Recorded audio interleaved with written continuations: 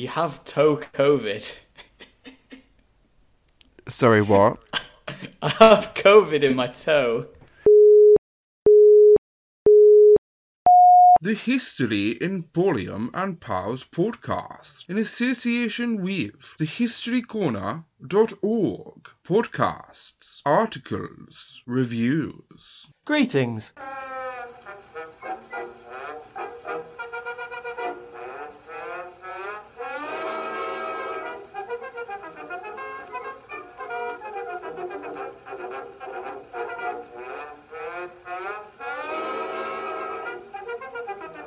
One must not get one's knickers in a twist. London's burning, London's burning. Fetch the engine, fetch the engine, fetch the engine, fetch the engine.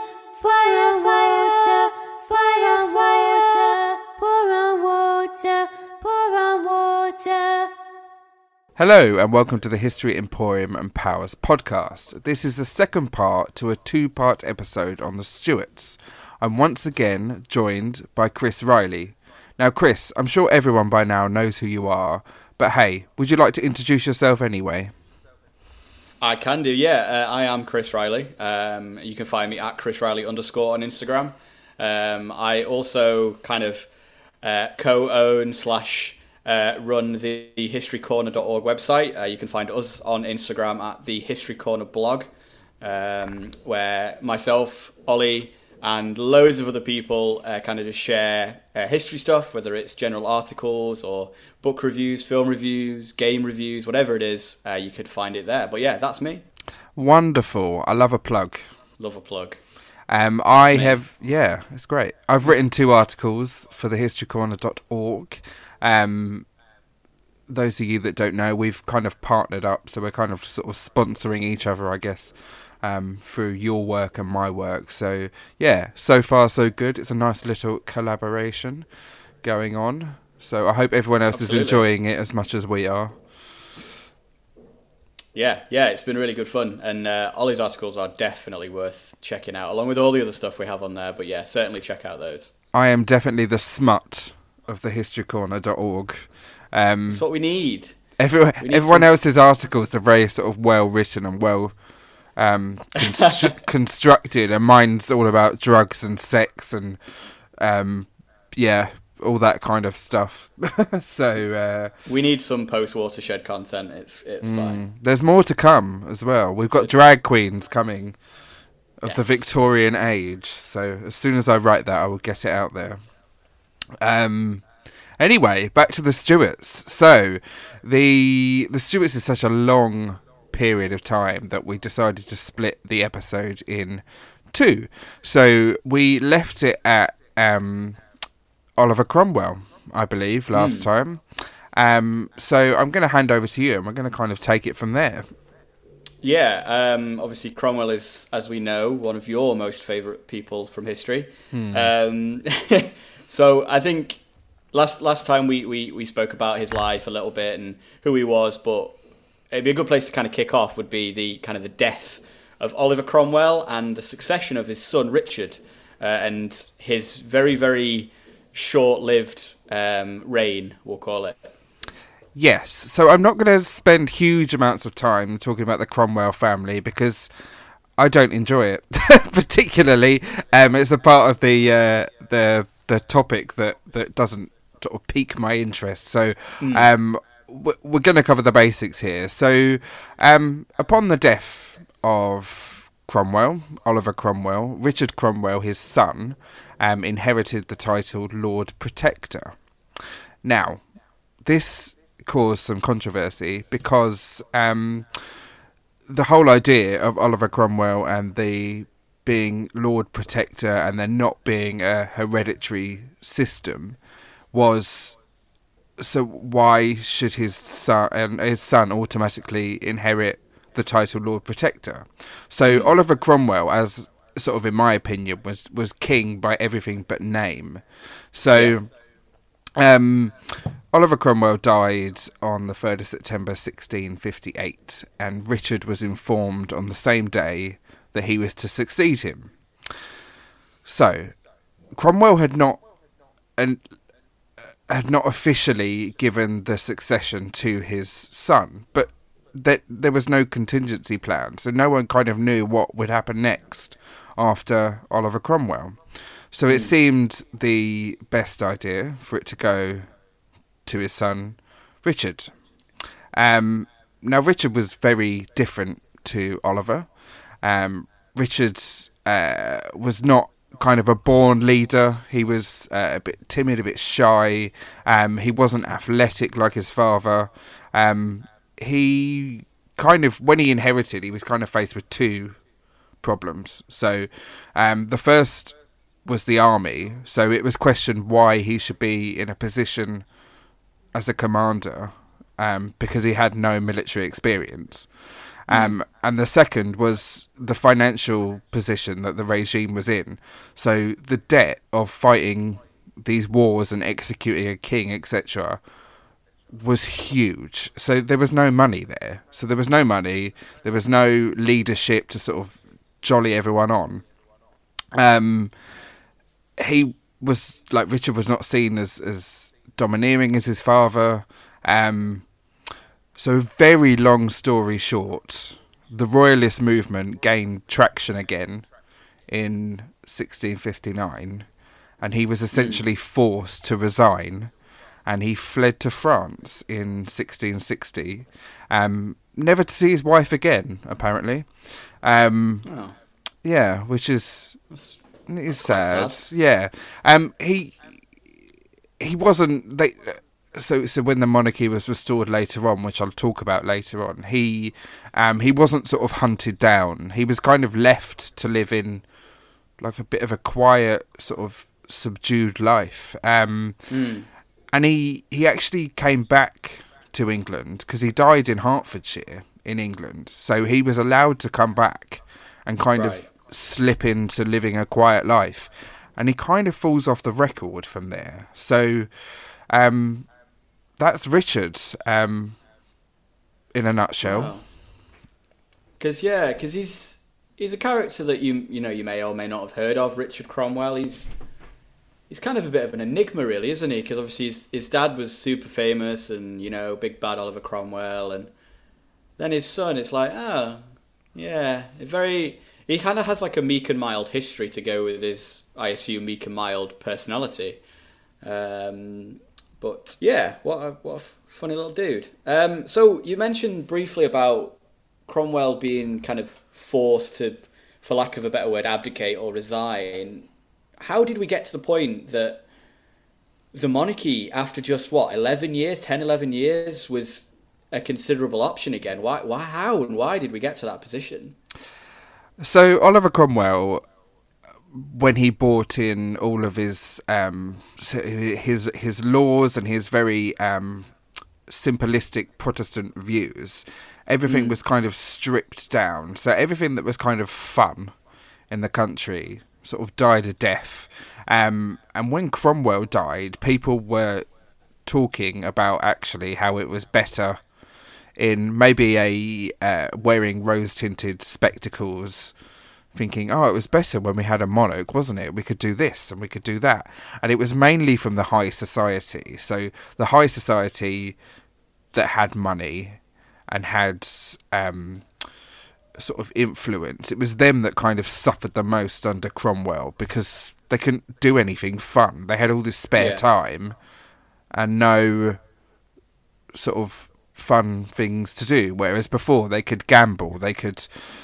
sleep with whoever they wanted. They could do this, that and the other. But under Cromwell, that kind of wasn't a thing.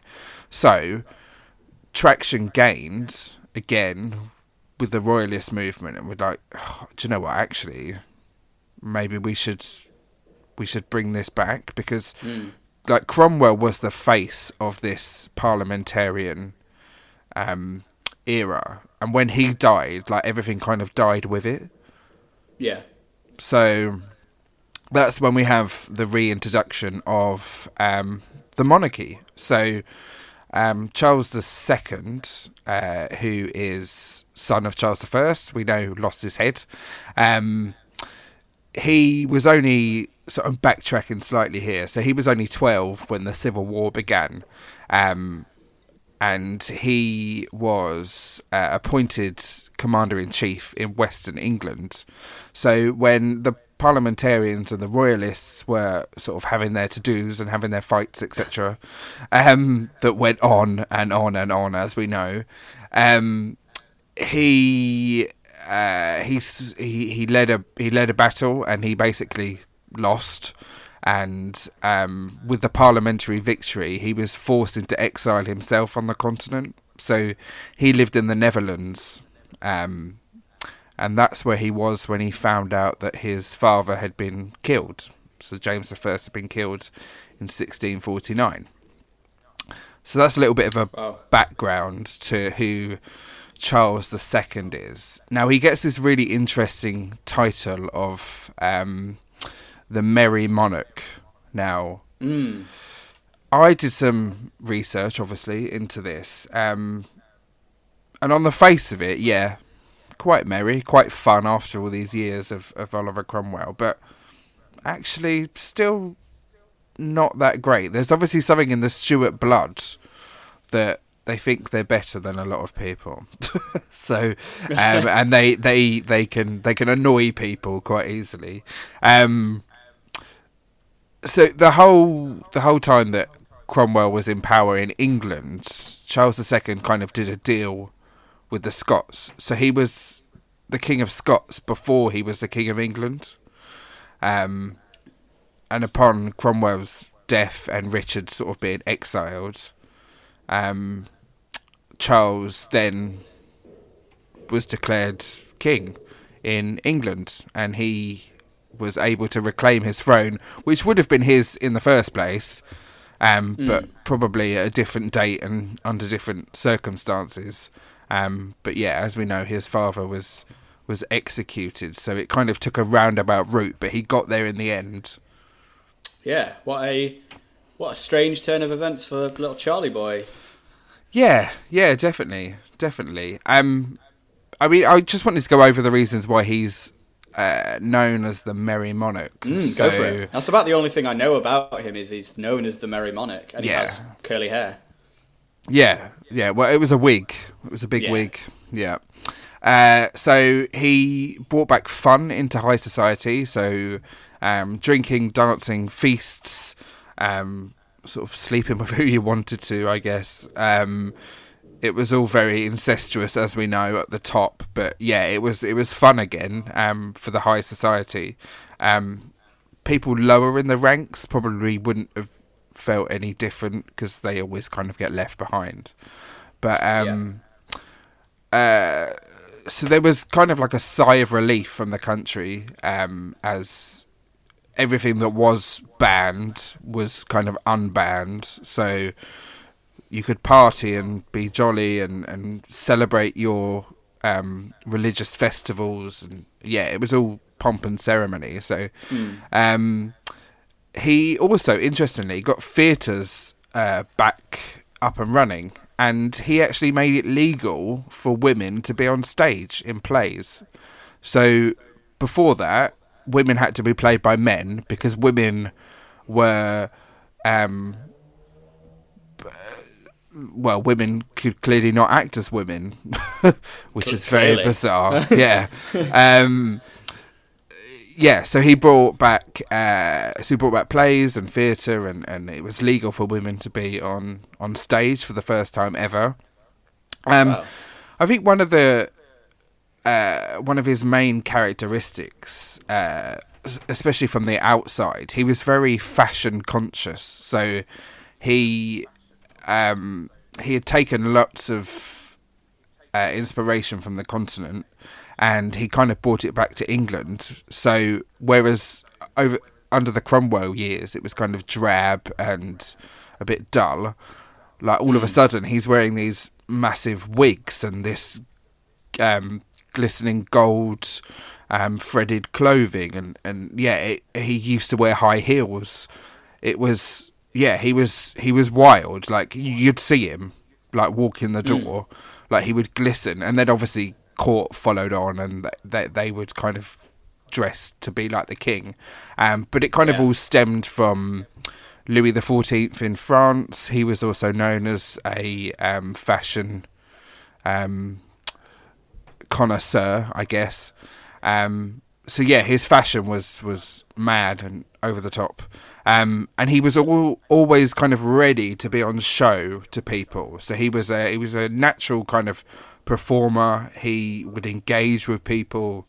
But I think behind closed doors, he was very different. But he was very much, I am a man of the people. I need to be seen. Sort of all the errors his kind of father made, he was trying not to make them. Yeah. And he did it in style, so I guess that's why we call him the Merry Monarch. Yeah, I've got a lot of time for any man that's able to wear heels. As a very small man myself, I toy with the idea every now and again of going down the Prince route and getting a little pair of You should do it. heels, maybe. Yeah. I don't think I've completely off topic. I've worn my girlfriend's before, and I thought I did pretty well. I probably didn't, but I'm like, nah, I can do this. What was her verdict? I got this down. She was just laughing at me, as she often does, because I am like the court jester in my own home. Not intentionally. I don't juggle or say jokes. I'm just funny to look at. But yeah, Charles II sounds like a bit of a party boy, and I've got a lot of time for that. He sounds like someone you'd want to have over for tea, at least. Yes. Well, if you were on the right side of him. So we kind of need to talk about his revenge plan for all those that had signed Charles I's death warrant. So he was coming back, although he was a merry monarch, he was coming back, and he was coming back for revenge. How dare they kill his father? Rightly so. I think I'd be That's fair, yeah. annoyed as well. So he's back in charge now, and boy, did he go to town on all of these people. So Oliver Cromwell's body was actually dug up, hung, drawn, quartered, along with all of those that were still living and had been the downfall of his father. So he'd made a public display, and he was like, yeah, Cromwell might have died before my succession. However, this is what happens when you mess with my family. Wow. It was kind of like I appreciate the level of pettiness and just sheer revenge in that. Like, the dude's dead and buried, literally, and yet he still thought, nope, this guy's going to die a traitor's death. Mm-hmm. Wow. Like, I mean, like you said earlier about something about the Stuart family believing in, the divine right of kings and believing that they are well above everybody else. This is kind of another example of that. Like, how dare you think you can literally, remove my dad's head and then sit in his throne? That's very definite. Yeah, 100%. And Cromwell's head was left on a spike in full view to everyone for months and months after they'd done this. So it was a symbol, like, I am back, don't mess with me. Cromwell's sort of supporters were stripped of all their lands and property as well, and it was redistributed to the supporters of the monarchy. Cool. So yeah, everyone back to the status quo was kind of reintroduced, and everything kind of went back to how it was before. It sort of moved on, but the institution was kind of back. So after all of this had happened, Charlie Boy had he kind of signed a policy of political tolerance and power sharing. So he kind of reluctantly gave up a little bit of his power. So nothing. It was to try and settle the Catholic Protestant monarchy parliament issue that had been going on for ages.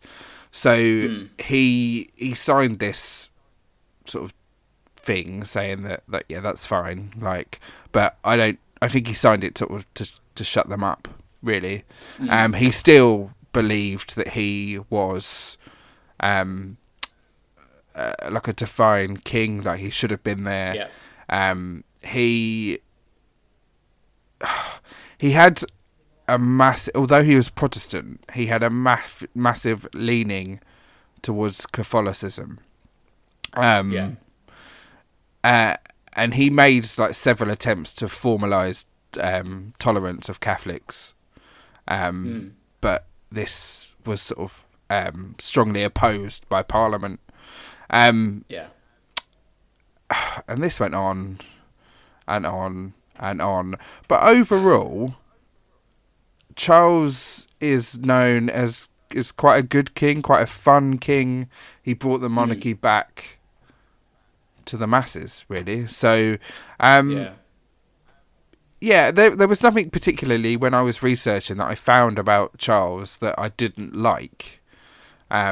He seemed, although he was quite over the top, possibly with his revenge plans. We don't know what was going through his head at the time, do we? Yeah. So, potentially that's a bit of a low point. But apart from that, I think he's doing okay.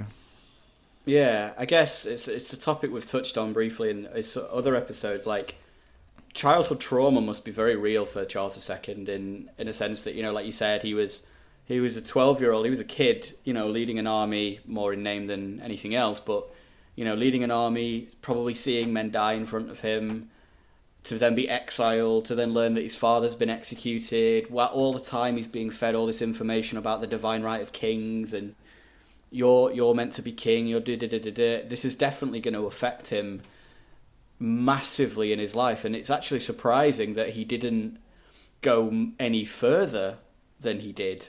But again, another interesting kind of case study for history. How much did the early years of Charles II affect his reign?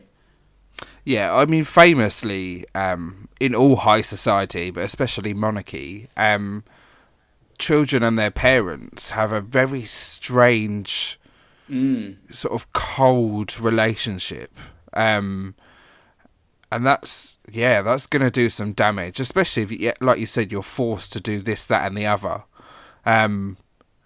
Very, very traumatic. And obviously, we're not comparing it too much, but you see a lot of abusers. If you look back in their childhood, they were actually abused themselves. So it's sort of like the circle of abuse, I guess. But overall, he turned out okay. So where do we go from Charles II? Obviously, Charles is reinstituted as king. How long does he rule for? And then who kind of takes over from him? So I'm going to get to that a little bit later on, but there's stuff that happened between... So while he was on the throne. So I want to kind of jump to this topic that we've kind of spoken about quite a lot. The plague, if we haven't had enough. I'm assuming this is going to be plague talk. Yes. Yeah, because I think it's the one event that most people know when they think about the 17th century. You think of like the Gunpowder Plot and then the plague of 1665. Like, obviously that's pretty much straight away as soon as Charlie Boy gets back. So this was, I'm assuming, quite a big thing for the monarchy and for the country as a whole to deal with. Yeah. So if we haven't had enough plague talk, we're going to talk more about plague. Awesome. So as we said, previous episodes, we've kind of concluded that the Black Death is the same type of plague. It's just in a slightly mutated form. So this plague started in 1665, and the illness spread quickly. So when I think of the plague of this era, you get these images of the plague masks. Now, if no one's seen them, they're kind of like beaks, aren't they? Like sort of leather-based masks with massive beaks in, and they were for the doctors that were going to go round and see people because they knew that it was infectious, but they were still relying under the 4 humour system. So bad smells was one of them. So the whole reason for that peak was to put sort of good smelling stuff in the end of it, so the good smells would destroy the bad smells, basically. So that's why they're that shape, but they're terrifying. I actually dressed up as a plague doctor before we had COVID. I would like to see evidence of that.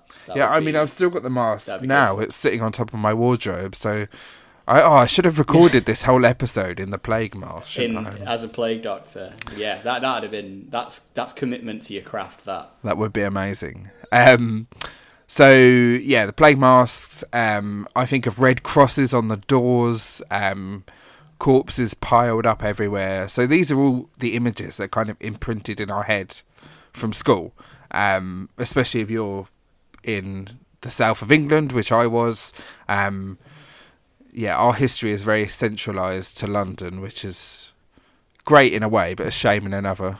I mean, we know that I love the macabre, and just on a side note, as a bit of a joke with my friends, I would always say that we are due a plague. Like, I instantly regret that now. So, I basically would say that to anyone that would listen. It's so I'm not taking responsibility here for COVID, by the way. I'm just saying that I would say this for a long time, and then it happened, and then very bizarre. So anyway, sorry, back to the plague. It was the worst outbreak in England since the Black Death, which we spoke about on a previous episode. London lost 15% of its population. Wow. So that's quite a lot, considering not many people lived there at the time. It's still a big city, but it's nowhere near the size that it is now. So 15% of the population was lost. The earliest case was diagnosed in spring 1665 in a parish just outside the city walls of St Giles in the Field. So the death rate began to rise during the hot summer months and peaked in September, when 7,165 Londoners died in 1 week. Wow. Yeah. That's, like you said, population-wise, it's much smaller than it is today. So that number is actually deceivingly low, isn't it, really? I mean, sorry, deceivingly high. Yeah. That's awful. Yeah. So, again, from other episodes, we know that rats carried the fleas that caused the plague. London at this time was dirty. There was streets filled with rubbish, waste, especially in really poor areas. Drinking water was poor. You've got to think a lot of horse and carts were around, so there was obviously horse poo on the roads. It was gross, to be honest. It doesn't sound nice. Yeah, not pleasant. And then the plague, yeah. But obviously the rats are there because there's food, so people are dropping their sort of food waste or carcasses of chickens and what have you. When they kind of knew that the plague was serious, so the nobility that were living in London, including lawyers and merchants, fled the city. Surprise, leaving all the poor to sort of suffer. Parliament was actually moved to Oxford because of the plague, and court cases were also moved from Westminster to Oxford. So all of a sudden, London was not the seat of power anymore. It kind of moved over to Oxford because people were terrified that they were going to get sick.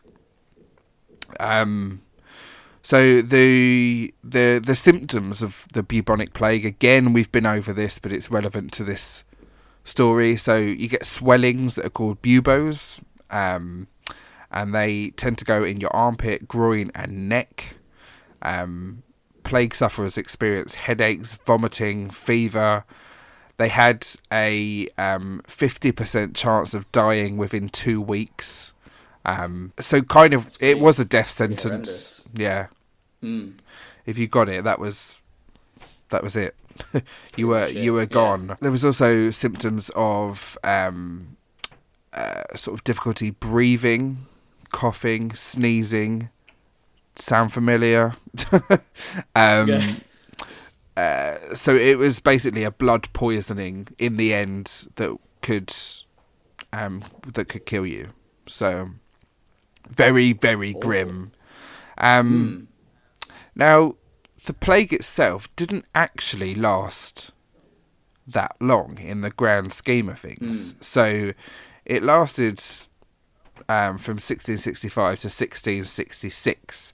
Now we'll get on to the events of 1666. A lot of people wrongly think it was the Great Fire of London that kind of stopped it and killed it. It was dying anyway before this happened. It was theorized that the rats there was kind of like a mutation, and the rats were developing stronger genes that would stop it jumping from one rat to the next, to the next, to the next. So it was kind of naturally taking its own course. But yeah, very grim plague, and one that kind of springs to everyone's heads. The plague, just in general. If you say the plague, that's what you think of. Yeah, no, definitely. It's one of the. It's probably more well known and more taught than the Black Death, even though the Black Death was worse and more devastating. It's definitely the plague of 1665 that you're taught at school, especially in the UK or in England anyway. And it's definitely the one that, coming into this, I feel most people will be vaguely aware of. Oh yeah, the bubonic plague. The one in the whatever year, because people might not know the year, but. It doesn't sound very pleasant at all. No, very, very, very grim. And also you'd see like a massive physical change in somebody as well. So whereas we've kind of got the silent COVID that is kind of going around, and you're kind of not getting any physical symptoms, like to look at someone you wouldn't know, which is probably just as dangerous, if not more so. But with these people, you would see growths from their body starting. Yeah. So you would know. Horrible. Yeah. You would know that their bodies were changing, and yeah, very grim indeed. Very, very grim. So you briefly touched on the other kind of main event of the 1660s, let's call it, the Great Fire of London, which up until about 2 minutes ago, I believed was the cause or the end of the bubonic plague, but apparently that's not the case, which is new. Every day is a school day. But do you want to just talk a little bit about the Great Fire of London and what that kind of meant? Yeah. So I don't think we can call any fire great. The word "great" kind of refers to the size rather than it being an amazing fire. One. Yeah. So everyone, or most people in the UK, would have known that the Great Fire of London started in Pudding Lane in 1666. The reason it's kind of easy to remember is I remember people saying, oh, it's the sign of the devil, 666, 1666, fire, all that kind of stuff. So where the Great Fire of London was said to have started, now there's a monument called, inventively, the Monument, which is in a place close to where the fire started. So it's there for everyone to go and see. You can go up to it, you can look at it, you can see Pudding Lane. It looks obviously very different because it burnt down in 1666. But yeah, they kind of wanted to mark the place where London was said to have modernised, I guess, after this fire. So, firstly, this was not the first fire in London. There had been several before. London was actually, all cities were almost constantly on fire. You've got to think about what I shouldn't laugh at I know. fire and destruction. You've but got the to. thought of a constantly on fire city is yeah. Yeah, I mean, you've got to remember what the buildings were made of. A lot of timber. We had the houses that jetted out, so you'd have a plot of land that was potentially quite small, but the way to get more space was to build up, and the second floor you could build it slightly over the street and then slightly over again the next floor. So it would almost be like a concertina of housing. So housing was practically touching from side to side, straw, all very flammable materials. There was no lights, so everyone was doing everything by candle in the night. Bakers and butchers and that would run kind of 24 hours, so candlelight was needed. Animal fat was made into candles. It would spit, drip, crackle. It would, if it crackled, it would leap into the poorly maintained buildings, and then a fire. So it wasn't uncommon. Yeah. It was just the scale of this fire that caught everyone's attention, and which is why it's now taught in schools, and because it changed the landscape of London and Britain completely. So, as we know, people were not aware of the dangers of fire. So it was kind of like a perfect storm when this happened. So it had been a really long, dry summer, and the city was suffering from a drought. So water was already scarce. Wooden houses has kind of dried out. So really, really easy for it to burn. And in 1666, there was no fire brigade, and there was no firefighting was really basic. So it was basically buckets of water, like people were standing in a line, passing water from one person to the next, to the next, to the next, and so on and so forth. But they're in a drought, as I say. The Great Fire of London started on the 2nd of September in 1666 in a baker's shop on Pudding Lane. So they reckon the fire started from some embers that had fallen onto the straw floor, and it had kind of gone up from there. It quickly spread, and this was due to winds as well. So it was dry, there was no water, and it was windy. So it spread. At first, it sort of stayed contained to a couple of streets. But when they realised that actually this is not stopping, and it was going to affect not only the poor but the rich as well, really dramatic things had to happen to try and stop the fire. So buildings were literally pulled down to try and stop the fire jumping from the next building. So you imagine this fire's burning and you're a couple of streets away and you're the link between one street and another. You get a knock on the door saying get out, we need to rip your house down. Chaos, absolute chaos. So like you said, it really was the perfect storm, wasn't it? You couldn't really get a situation much worse than the summer of 1666, really. Absolutely. And the fire kind of lasted for 3 days, and it was believed to have destroyed 70,000 homes in the city. Wow. So a lot of people don't know there's actually 2 cities in Greater London. So Westminster is one city, and the City of London is actually another city. And then you've got Greater London, which covers the 2. Luckily, it hadn't made it to the south of the river, purely because the bridge had damage to it, so it couldn't get across the water to the south side. So the south side was safe. But if you ever look at any paintings of the fire. I mean, it must have looked like something out of hell. If you're thinking a lot of people are still quite religious. Yeah. Do you know... Question.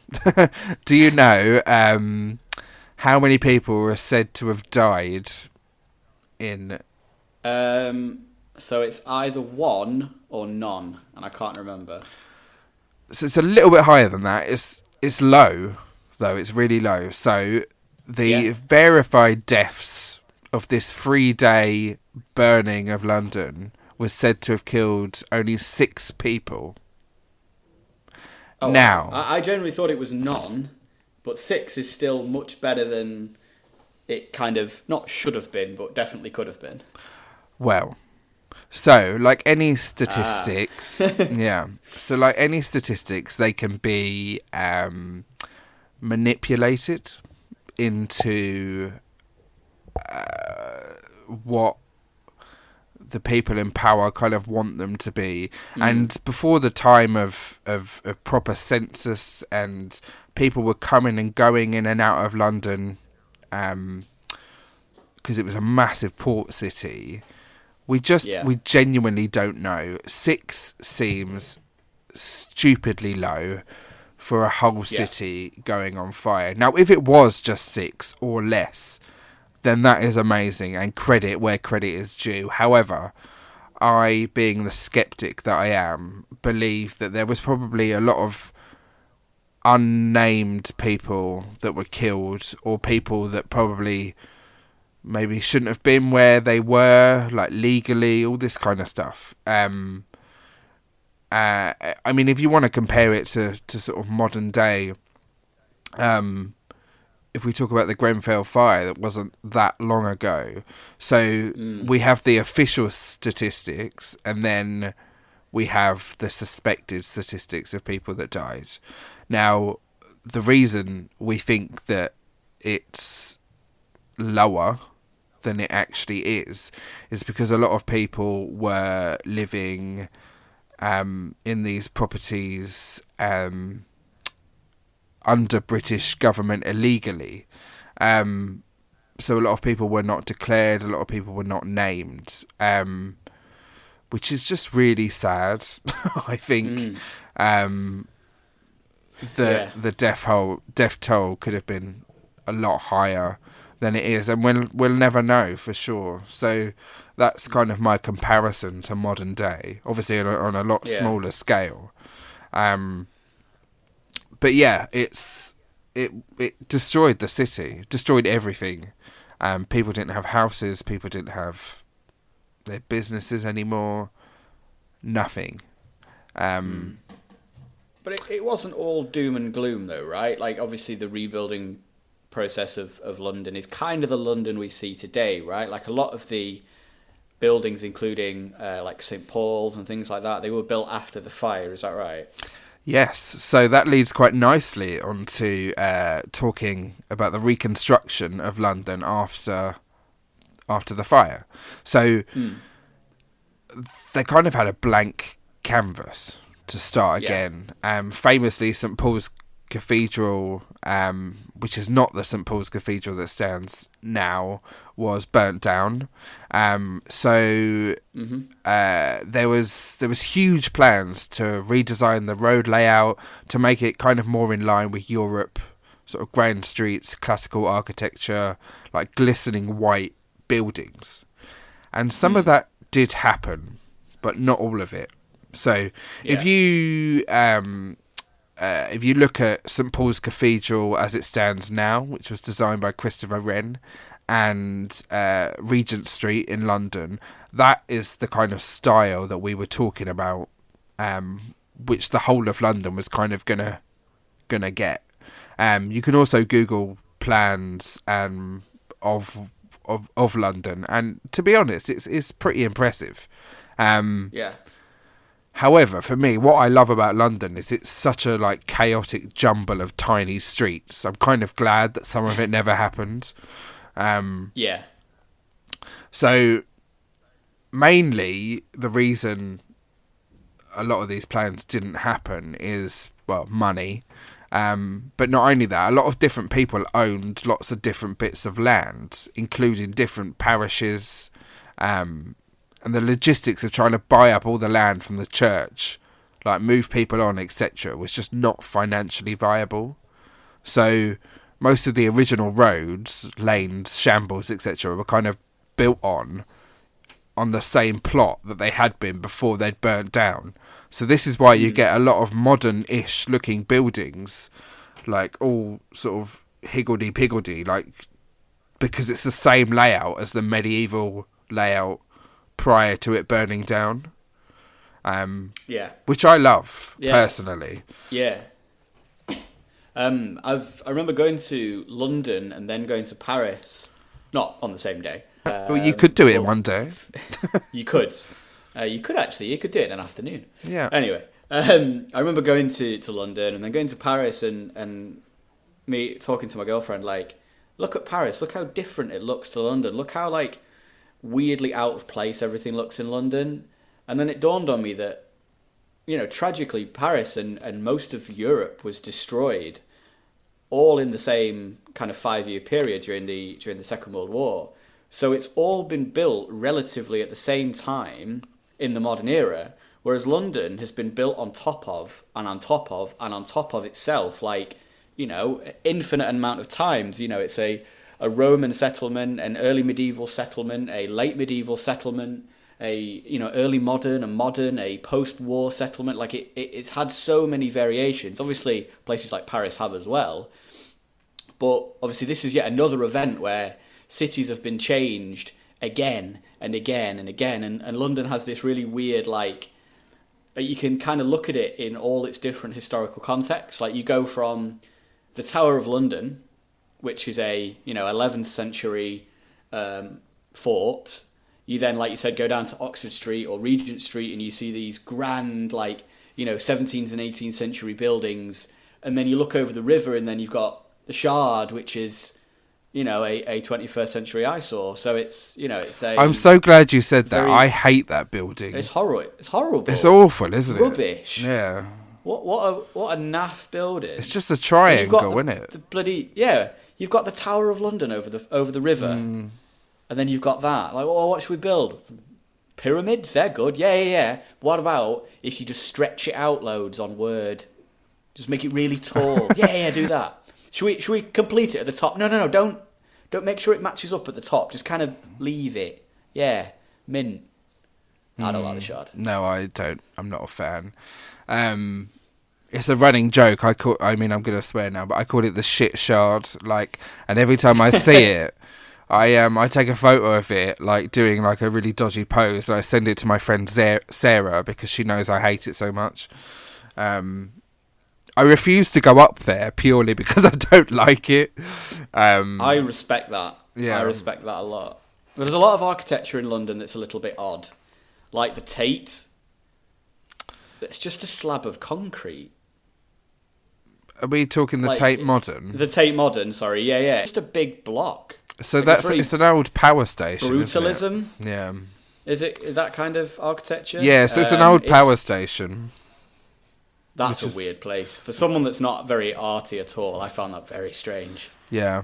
I mean, I like the building itself because it's sort of Victorian grandeur. But, yeah.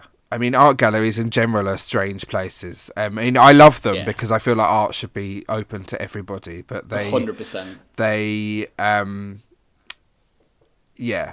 overtaken by pomp, I think, a lot of the time. Just go and enjoy the art. Like, that's what it should be about. Like, yeah. Anyway. Museums are the best in London as well. Like, never been to a there's some great ones, yeah. Some great ones. And the little quirky ones are the ones that are the best, I think. So the Jack the Ripper Museum is just strange, but it's great.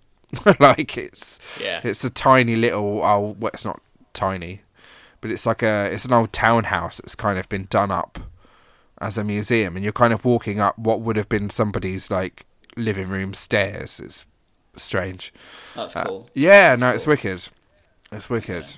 But yeah, so London kind of got a facelift, but not really after this. Cool.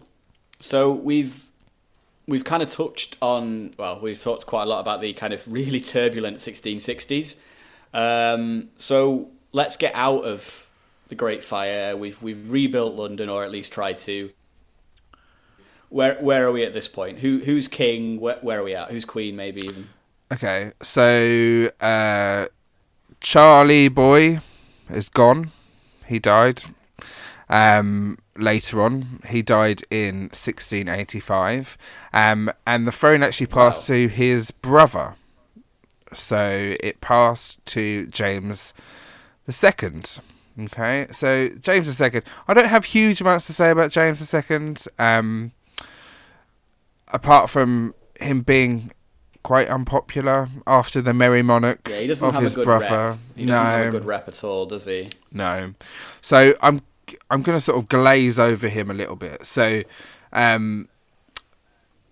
basically, he was quite unpopular. He was king, and in 1688, a group of Protestant nobles invited Prince William of Orange to come to England with an army. So he was basically... So Prince William of Orange was of Denmark. So he was invited over basically to overthrow James II by his nobles. So William of Orange, I will go into a little bit later on, but William of Orange is a massive character in the UK to this day. Yeah, and as I said, I'll go into that. But so William of Orange was basically he was set to invade anyway. He was going to invade. He wanted England, like he wanted it to be his. Long story short, James kind of sort of poo-pooed this and said, "Well, no, don't be silly. It's mine. Define right of kings, all that jazz." Being a Stuart. But James's daughter was actually married to William of Orange. It's very much in the family here. So it's basically his brother-in-law, William of Orange, is saying, well, no, me and my wife want your throne and we're going to have it, okay? Regardless of whether you want us to. And actually, the British public were very much in favour of this because William of Orange was seen to be a good prince, and it also kept the Stuart line with James's daughter Mary. So this was known as the Glorious Revolution. Now, a lot of people have heard of that, but they kind of don't know what it means. So it was a revolution without the pomp and ceremony, basically. So James the second was given an ultimatum. He was basically told he could leave willingly and live in exile, or they would come by force. So he sort of fled in exile, and he was allowed to live in exile. There was no issues after that. He lived in France for the rest of his life, and died in France. So William and Mary became joint rulers of the UK. Sorry, we're not of the UK yet, of Britain. We're not there. We're nearly there, yeah. So William and Mary were joint monarchs. So they had joint authority because it was her line rather than his that was related to the Stuarts. Although, if you go back a little bit, William is, of course, related to the Stuarts as well. Because why wouldn't he be? That wouldn't be history if it wasn't a close relation. Yeah, of course. So James died in France of a brain hemorrhage. And something I found out that was really bizarre. So James's heart was removed and placed in a silver locket and then buried in some place in France. And then his brain was removed and given to a Scots college in Paris. his entrails were placed in an urn and sent to another church in Paris. And then his flesh from his right arm was given to some nuns who lived in Paris. Oh, I bet they were thrilled. Oh, thanks. An Yeah. arm. And Thanks, then, mate. and then the rest of his body was buried just outside of Paris, and it was raided during the French Revolution. It So, was. yeah, I tried to delve deeper into why he was placed in all these places, but I didn't get any further. So if anyone knows, please let me know. Yeah. Um, They love divvying up bodies, though, don't they? Like, it happens so Yeah. many more often than you think, more often than it should. Yeah, well, you say this. I have, upon my death, I have signed my body over to medical science. So I've signed it over to Oh, wow. the Cambridge University. It's all legal. All the documents are signed. Yeah. So, I mean, I'll probably end up here, there, and everywhere as well. So, yeah, we'll see. But no one will podcast about me, I'm sure. Hey, if I'm still kicking, I'll make sure I do a podcast episode. Yeah, you're a few years younger than me, so let's hope you can take over the reign. Oh well. So yeah, I just want to talk a little bit about William of Orange. So William of Orange, for those of you that don't know, William of Orange is kind of seen as a Protestant figurehead. So he's sort of the saviour of the Protestant religion. He's seen as, he kind of ends this sort of battle between Catholicism and Protestantism. It's such a hard word to say. It's Yeah. a horrible word to say. There's so many overlapping letters. It's not fun. Yeah, it's not easy. So he was seen to be like this champion, which caused trouble and still causes trouble to this day. Now it's mainly in sort of more Celtic countries, so Ireland, Northern Ireland, and Wales and Scotland. I'm actually going to do an episode about the troubles in Ireland later on down the line. But the troubles in Ireland, if people don't know, or in Northern Ireland, sorry, are they all stem from William of Orange and his sort of overseeing of the Protestant faith and the kind of splitting of people. And I mean, the troubles were going up until the 90s, 2000s. I remember them on telly, and it all stems from this gent.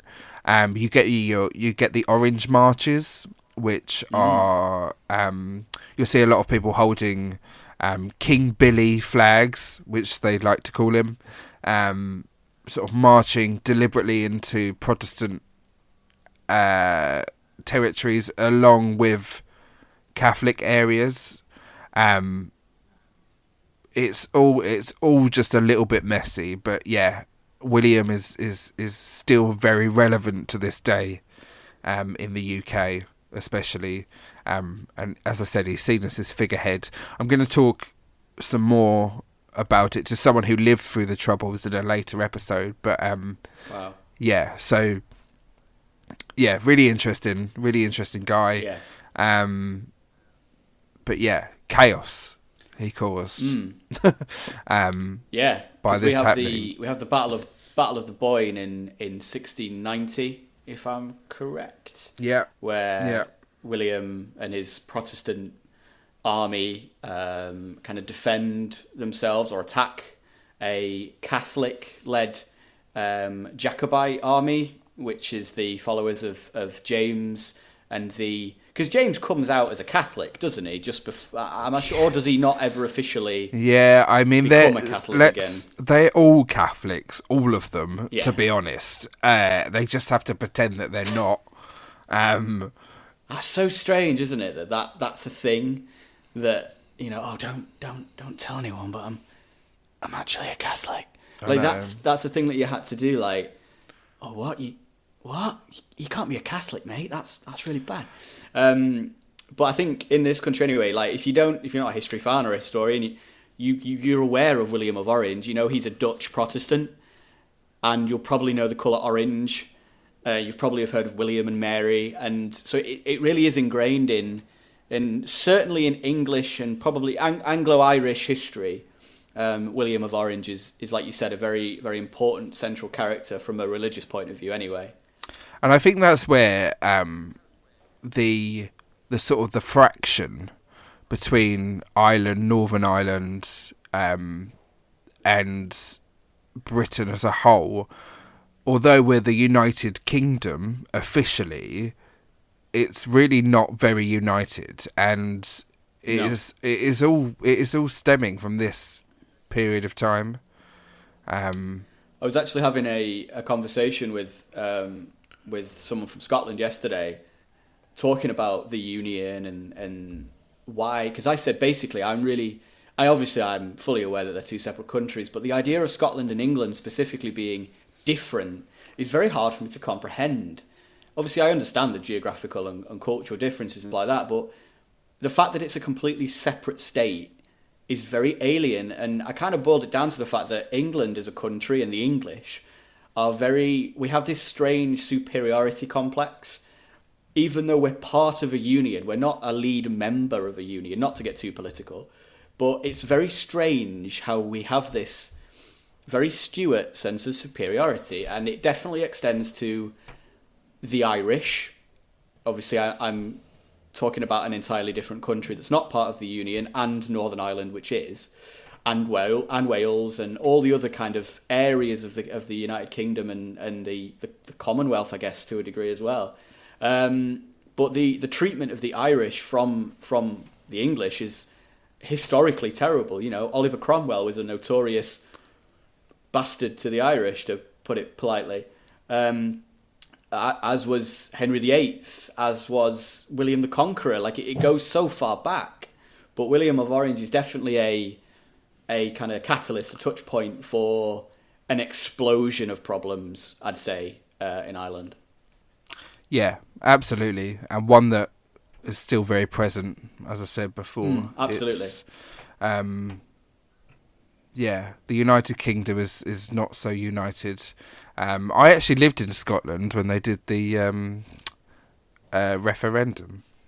Oh, wow, I really? was there, yeah. I was there when it all happened. But yeah, I mean, I can see it from both sides. Being an English Southern gent, but then actually living and working alongside my fellow Scotsmen. Like I get it from all sides. Yeah. Likewise. Yeah, I've remained impartial, which is actually not like me. I'm very much vocal about my political I'm exactly the same as you on this. I really struggle because I would love the Union to stay together. I think it's a wonderful thing, and you know, Wales, Scotland, Northern Ireland, you're all equally as important as England, but I totally understand why you'd want to go. I get it. Yeah. But please stay. Just so I can go there selfishly. Yeah, because I like the Union Jack's a nice flag, and we're all better together. Just like the EU. Oh wait. Yeah, this is not a political podcast. We will not go down that road. No, it's not at all.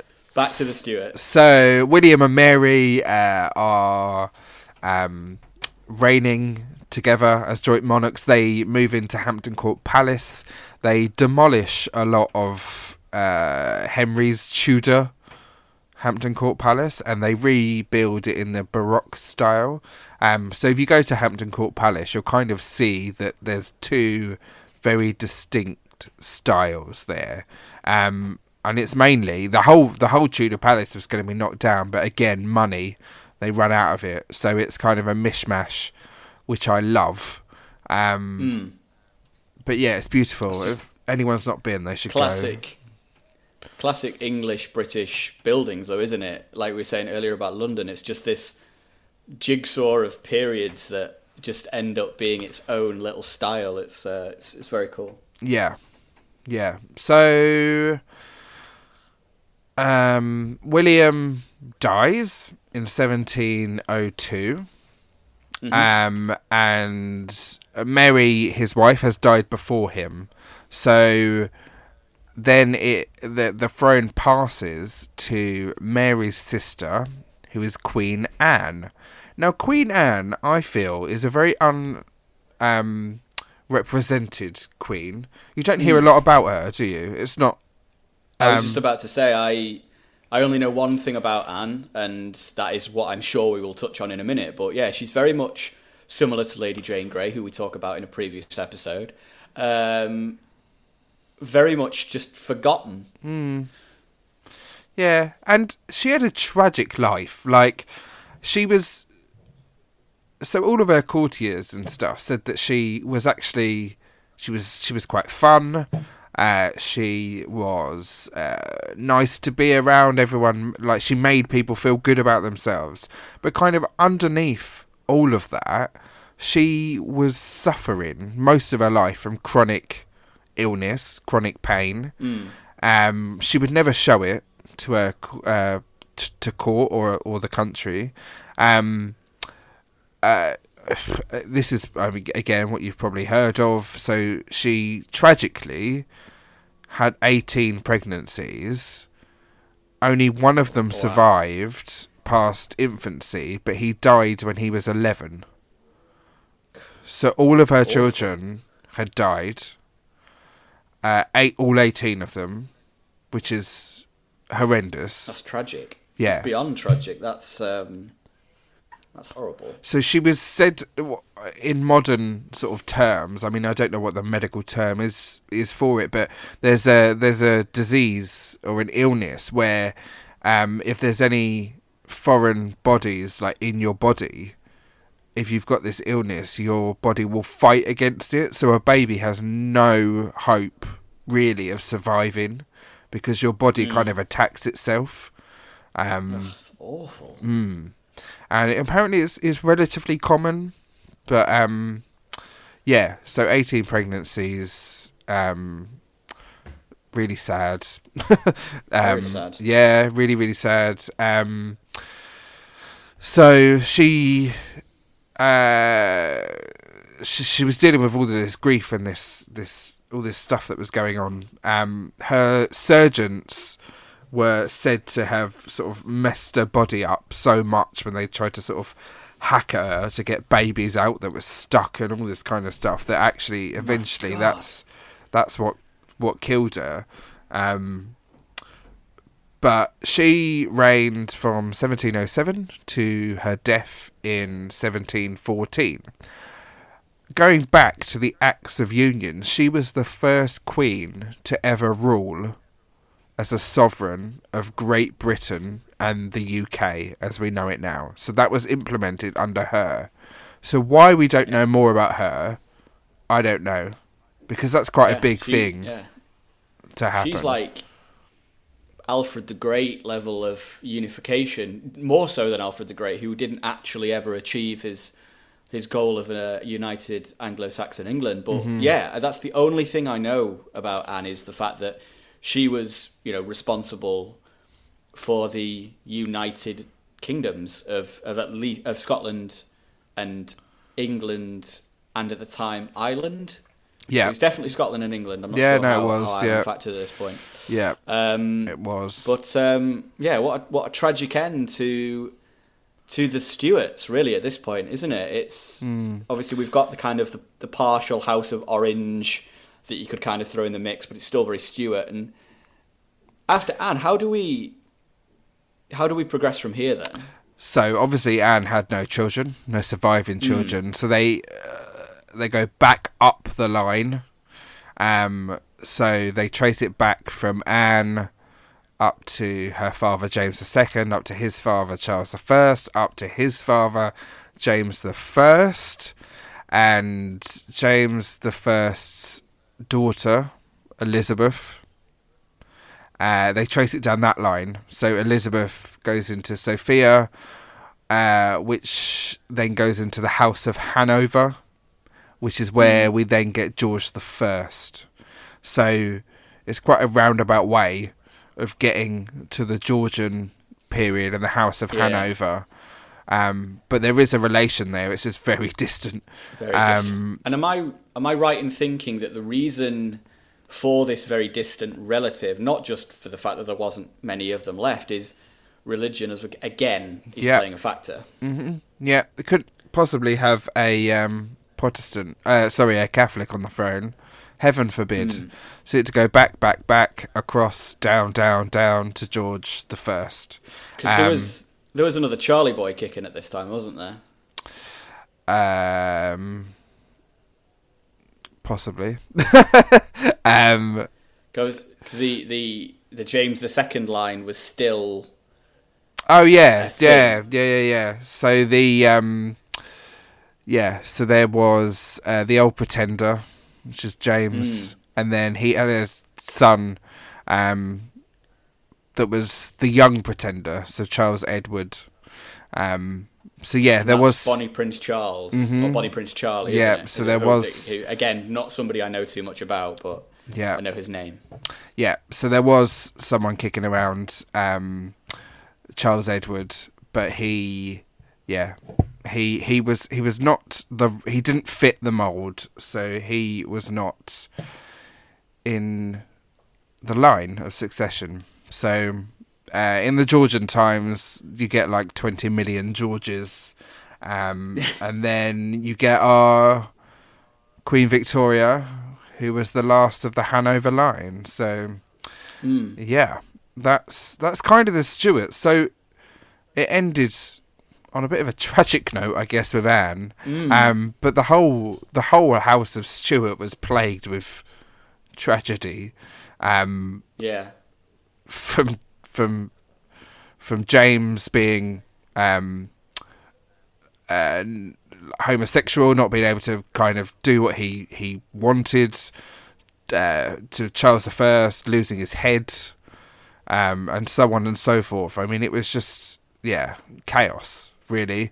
But absolutely, and to say it was only 115 years of rule in England. Obviously, I know the Stuarts extend way back in Scotland, but it was a very, very short period of the Stuart kind of royal line in England anyway, and so many things happened. So many big events in history. 1603 to 1714. So it's so many things that still sort of plague us, excuse the wording, to this day, which is mad. But I mean, as I said, I didn't realise that I liked the Stuarts as much as I did until I started researching them. My preference is probably the first half of the Stuart period, where you've got the son of Mary Queen of Scots, and then you've got Charles losing his head, and Guy Fawkes. I love all that. I love all that gunpowder plot potential stuff that was going on. And the end of the Stuart period I just find quite tragic. Like quite really tragic. Just quite sad. Absolutely horrendous. More than anything else. But so that's the Stuarts. Now, I've got some questions for you. I hope you've been listening. You're going to quiz me, aren't you? I am going to quiz you. Don't worry. Do you know what? They're easy. They're easy. You say this now. It's fine. Well, okay, let's go. Go for it. How did Lord Darnley die? So Lord Darnley is James I's dad. So Henry Lord Darnley was apparently, this is all kind of rumour mill, but as far as I know, he was probably strangled to death, and then the house he was in was blown up or happened to explode by coincidence. Yes, tick. Yes. Tick. 1 for 1. 1 for 1. So how did Mary Queen of Scots die? She was beheaded in a red dress because she was a Catholic martyr. Yes, that's 2 ticks for you. I love the red dress. Yeah. The red dress scene in the Mary Queen of Scots film is I didn't think was historically accurate, but it is, and that's it really is. cool. Yeah, absolutely. It's probably one of the only things that is historically accurate. Yeah. I like that film, though. I'm going to put it out there. It's a good film. We'll review it one day, I'm sure. Well, it's on the list. It's on the list. So, what religion was Guy Fawkes when he was born? He was born a Protestant, which is something you genuinely taught me. Tick. Yes. Who was the Lord Protector? So the Lord Protector was Oliver Cromwell, and then it briefly passed to his son Richard Cromwell. Correct. What year did the plague start and end? It started in 1665 and ended in 1666. Not because of the Great Fire of London. Perfect. Right, one more. How many children did Queen Anne have? So she had 18 pregnancies. Unfortunately, only one of them survived through infancy and died at 11. I am impressed. So you have got 4 marks there. Well done. Wow. Congrats. My teachers will be proud, because I never really got full marks on anything. Well, there you have. You have it here. The School of Ollie. I'll send you Quality your teaching, certificate. That's it is. Yes. You can add that to your I will. degree. Yeah. Do it. Well, I've Awesome. really enjoyed that. I hope it's been enjoyable for everybody at home. It's with any royal family line, there are a million names that are the same. The best way that I find of doing it is getting a family tree in front of you. That's the best way of how to work your way down and across of the royal family tree, and not just in the UK but in other countries as well. You'll probably realise that they're all related. But yeah, it's that time again, and I know you did a little bit of plugging earlier, but hey, let's plug again. Plug away. That's me. So yes, you can find me personally on Instagram at @ChrisRiley_. It's like 90% history, 10% my regular life. And you can also find the History Corner at the History Corner blog on Instagram, or the historycorner.org, the actual website itself. We are always looking for people to contribute. So if that is the kind of thing that floats your boat, you want to be part of the History Corner, drop me a DM on Instagram, or you can email us at the History Corner info@gmail.com, where you can submit article ideas, review ideas, brand new topic ideas that we've never even thought of before. Ollie has written several wicked articles for us, one on the Stuarts, so if you just can't get enough of the Stuarts, Ollie has written a wonderful article on them being completely underrated, which after this I tend to agree, and also one about Victoria and her drug addiction, which is completely new to me before reading, so I highly recommend you checking all that out. Thank you very much. Thank you very much for having me again. No, thanks. It's been wicked. And it has. We are going to... Oh, no, that's something that I wanted to say. So, Chris, you won't hear this now, but you'll hear this when the episode is released. I found a piece of music from this time, which is entitled Chocolate, and it's the best piece of music that I found from this period of time. So I'm gonna add it at the end of this episode, and I really hope you enjoy it as much as I do, because it's just I look forward to Chocolate. It's just a bit of fun. So yes, enjoy Chocolate. Goodbye. I will. Thanks, bye. Doctors lay by your irksome books, and all the pettifogging rooks leave quacking and enunciate the virtues of the chocolate. Let the universal medicine made up of dead men's bones and skin be henceforth illegitimate and yield to sovereign chocolate. Tell us no more of weapons salve, but rather doom us to a grave. For sure our wounds will ulcerate unless they're washed with chocolate. Young heirs that have more land than wit, when once they do a taste of it, will rather spend their whole estate than weaned be from chocolate. The nut-brown lasses of the land, whom nature veiled in face and hand, are quickly beauties of high rate by one small draught of chocolate. Besides, it saves the monies lost each day in patches, which did cost them dear until late they found this heavenly chocolate. Nor need the women longer grieve, who spend their oil, yet not conceive, but its help immediate if such but lick of chocolate. Consumptions too, be well assured, are no less soon than soundly cured, excepting such as relate to the purse, like chocolate. Nay more, its virtue is so much, that if a lady get a touch, her grief it will extenuate if she but smell of chocolate. The feeble man whom nature ties to do his mistress's drudgeries, oh how it will his mind elate if she but allow him chocolate. 'Twill make old women young and fresh, create new notions of the flesh, and make them long for you know what, if they but taste of chocolate.